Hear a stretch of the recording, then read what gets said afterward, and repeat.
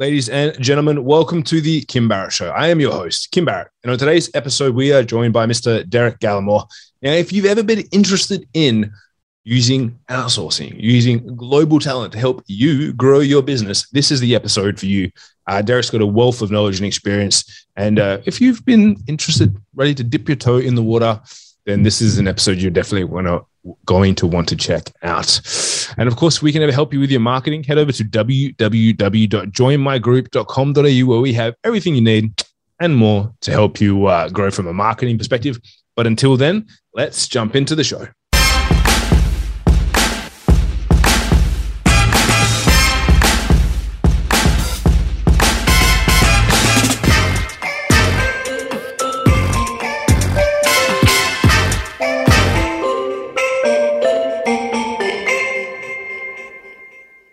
Derek, thank you so much for joining me today. Really appreciate you making the time. Hi, Kim. Yeah, super excited to join you as well. Great to have you here. Now, I always like to start the podcast off the same way every time, which is if I met you at a party and we were chatting and I said to you, Derek, what is it that you actually do?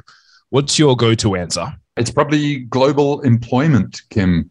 We're the world's biggest marketplace for outsourcing, offshoring. It's all about global employment and the future of work, really. Love that. And so break that down a little bit, because maybe sometimes people have heard about leveraging global employment for businesses and whatnot. What kind of got you into that space and what interested you the most in it at the very beginning? Yeah, I've always worked. So it's kind of in vogue at the moment. You know, everyone's talking about remote work, and obviously with COVID and everyone's kind of forced into home. And if they're working from home and not in the office, people are kind of wondering, well, maybe we can sort of source people globally, especially when labor forces are so tight and, you know, it's difficult to find people.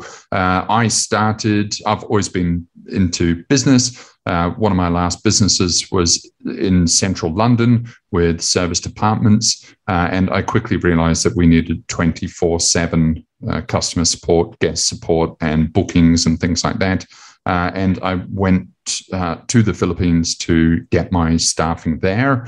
It started with customer support, but very quickly I realized everything can be done in the Philippines. So I still had a London physical company, but about 90% of my staff were based in the Philippines. They were doing everything from the digital marketing to the web to the HR they were even managing all of the laundry, all of the maintenance, guest arrivals. They were doing all of that remotely from the Philippines. And I bootstrapped that up to about a $20 million revenue company. So you can really build really significant things with a world-class Filipino workforce. And why do you think it is that the Philippines seems to be the core area where a lot of this talent comes from, versus obviously there's like many places which have maybe lower wages than, you know, Western society? Why the Philippines? Yeah, it's cool, huh? It's kind of like, you know, when you think of banking, you think of Swiss banking, and when you think of offshore staffing, you often think of Filipino professionals. You know, often they're associated with VAs, but actually you can get any kind of professional in the Philippines. Look, significantly, it is in the sweet spot of the salaries are cheaper here. You can generally save about 70% on your costs, 70. It's been doing offshore staffing for about 30 years, really as long as technology has enabled it. So the Philippines and India are the two biggest nations by far that basically do offshore staffing. And, you know, you've got the Tim Ferriss kind of VAs, but also you have a massive industry here that supports services and basically kind of is the back end or even the front end for all of the world's biggest brands like American Express and Facebook and Google and Netflix. Zoom is in the Philippines. You know, every single major brand has an office here in the Philippines. JP Morgan, Citibank, and so a lot of the workforce is done from here. It's the world leader in offshore staffing. And obviously, sometimes, as you mentioned there, like Tim Ferriss and the whole VA process that, you know, has been around for a few years now. When people have kind of made the jump to bringing on some virtual support and global support, what do you think are some of the errors people make? Because I know that I hear a lot from people. They're like, "Oh, I tried a VA and it didn't work," or "I tried a VA and it wasn't right for me." obviously, like if you can, have that sort of reduction, that 70% reduction in cost, it is great. Like what are some of the big mistakes that people make though when it comes to bringing on some virtual support? Yeah, look, first of all, VAs are good because they bring awareness to the country, and kind of Upwork is good as well. But, you get this in Australia, you get this in the US. And I generally say offshoring is exactly the same as employment in Australia or the UK or the US. You have part-timers, you have full-timers, you have professionals, you have casual class, you have MBA graduates from the Ivy League universities, and you also have pretty average people. People generally, when they go VAs, they aren't seeking the professional class. They are getting people that work from home. They are getting people that haven't had a brilliant, stellar career, don't have an amazing CV. They are happy with $2 or $3 an hour. And then what do you expect, Whereas there are Harvard graduates, Oxbridge graduates in the Philippines. There are MBAs in the Philippines. There are people that have incredible careers in the Philippines. Yes, they cost more than $2 an hour, but they are still at a 70% discount to what you would pay for that equivalent person in Australia or the US. So, don't go too cheap. Get professionals is one of the major things. And also the environment, get them full time, get them working from an office. All of those things will help you avoid the sort of all of that frustration that is so common with outsourcing. And what's the best process for finding those people and having them where they are working at an office versus working at home, which it seems to be obviously as well during the pandemic? I think a lot of workforces everywhere had to work from home. How do you find the right sorts of people that have offices available or are willing to go to offices as well? Yeah, I mean, it's kind of, just like the employment environment in Australia. If I use New York, for an example, there is a Wall Street in New York. And with Wall Street, you associate a sort of savvy banker dressed up in a suit, wearing a briefcase, and that dude has been to an amazing university. He is career driven. He's going to work 12 hours a day and he's awesome. He's going to cost a lot, but he's awesome. And then compare that to someone that you meet in the park that, sort of is happy to watch a bit of Netflix and, he'll give the job a go. It's exactly the same in the Philippines. The Philippines is 110 million people. There are some, massive, Manila is 20 million people. And there is a $24 billion outsourcing industry in the Philippines that has been going for about 30 years. These are from very they're in tall, shiny buildings, very established, and they service the likes of Facebook, Google, and things like that. Now, there is the entire spectrum of those businesses that also cater to startups, SMEs, mid-sized organizations. So you just find that right person. And actually, our platform helps you navigate the market. We list about 3,500 outsourcing firms across the globe. Amazing. And what was it that obviously, you leveraged outsourcing and, the global economy for your business that you had in the UK? What made you want to, or what were some of the big factors for you actually then wanting to build out a platform to support it? Yeah, look, I'm an entrepreneur. I'm in business, and but significantly with my last business, I was in effectively the hotel industry, and I was paying about $400,000 per month in commissions to Booking.com. And Booking.com illustrates the value of a marketplace. And it's especially apparent when you're looking for hotels. If you've never been to Greece and you're looking for a hotel in Greece, if you don't have a marketplace, then there's no way. How do you find the websites of the Greek hotels? And then how do you know that you can trust those hotels? You need a marketplace. And I experienced that firsthand with Booking.com, paying them $400,000 a month. And I realized that outsourcing does not have that marketplace. And it's already a huge established business. It's been going 30 years. It's about 250 billion US revenues annually, globally, and about 24 billion in the Philippines. And there's no sort of marketplace to help businesses navigate that industry. So, I took on the challenge. And marketplaces are very sort of big to build. It's a big undertaking, but we've had a great journey and great results. And obviously, for marketplaces, you've got to bring the people in. You've got to find the great talent. Like, how were you able to navigate the connecting and bringing those people together? Yeah, look, as they say about marketplaces, I think if you always bring in the clients, then the suppliers will always happily join. They say that about Uber or taxis. Like, if you can bring in the patrons, then the taxis will always join. And so, we have about 100,000 site visitors to the website every month. We have about 300,000 page views. And we spend a huge amount. We also spend about 100K a month on paid traffic.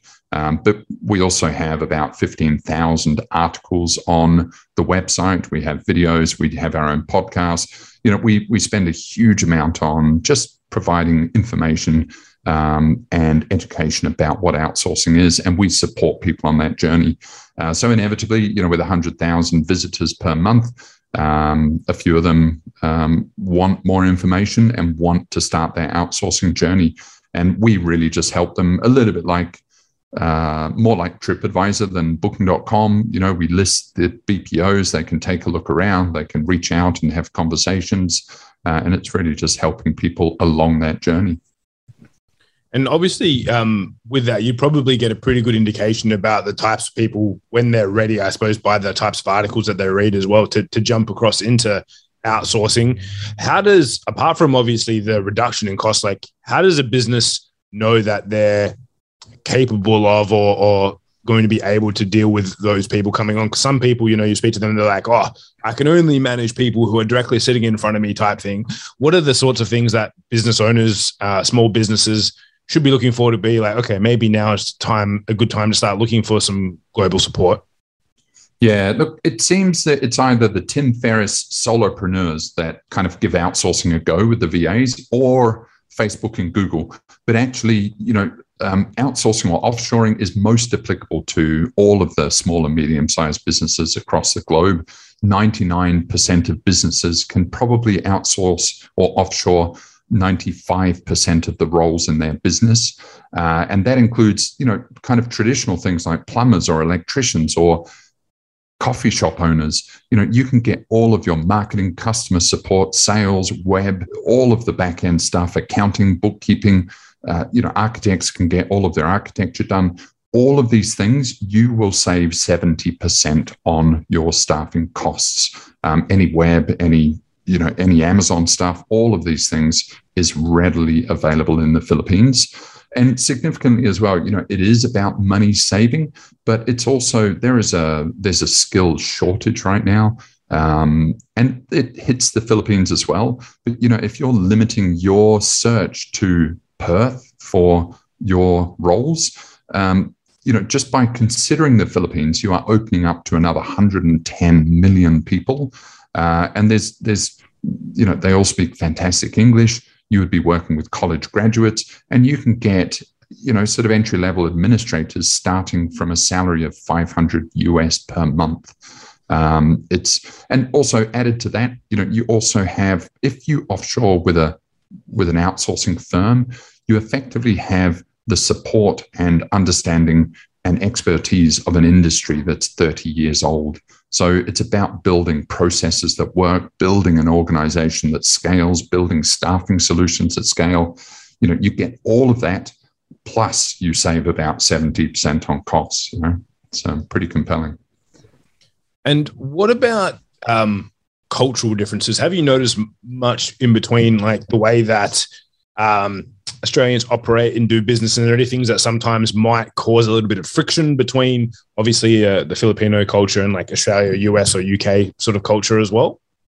Yeah, it's huge. It's huge. Look, in some ways, there is nothing significant, but it is a lot of really tiny, small nuances that kind of add up. It's a little bit like, look, they all speak great English, but it's almost like translation, and it's a new way of working. So you have to enter this with a beginner's mind. It doesn't work one for one. You almost have to learn how to restructure your business a little bit. There are nuances. There are sort of idiosyncrasies of the Filipino workforce or Indian workforce or Colombian workforce that are slightly different. And so, it's just like picking up a new instrument. But, if you get entrepreneurs that haven't really delegated before and don't really have existing processes, then you're starting from scratch. Whereas if you are a business with already 100 staff with processes in place, it's really like, you can already play the guitar and now you're learning how to play the violin. It's kind of you're transferring a little bit, but you already have those processes in place. So it's a lot smoother. And in some respects, there are no differences at all.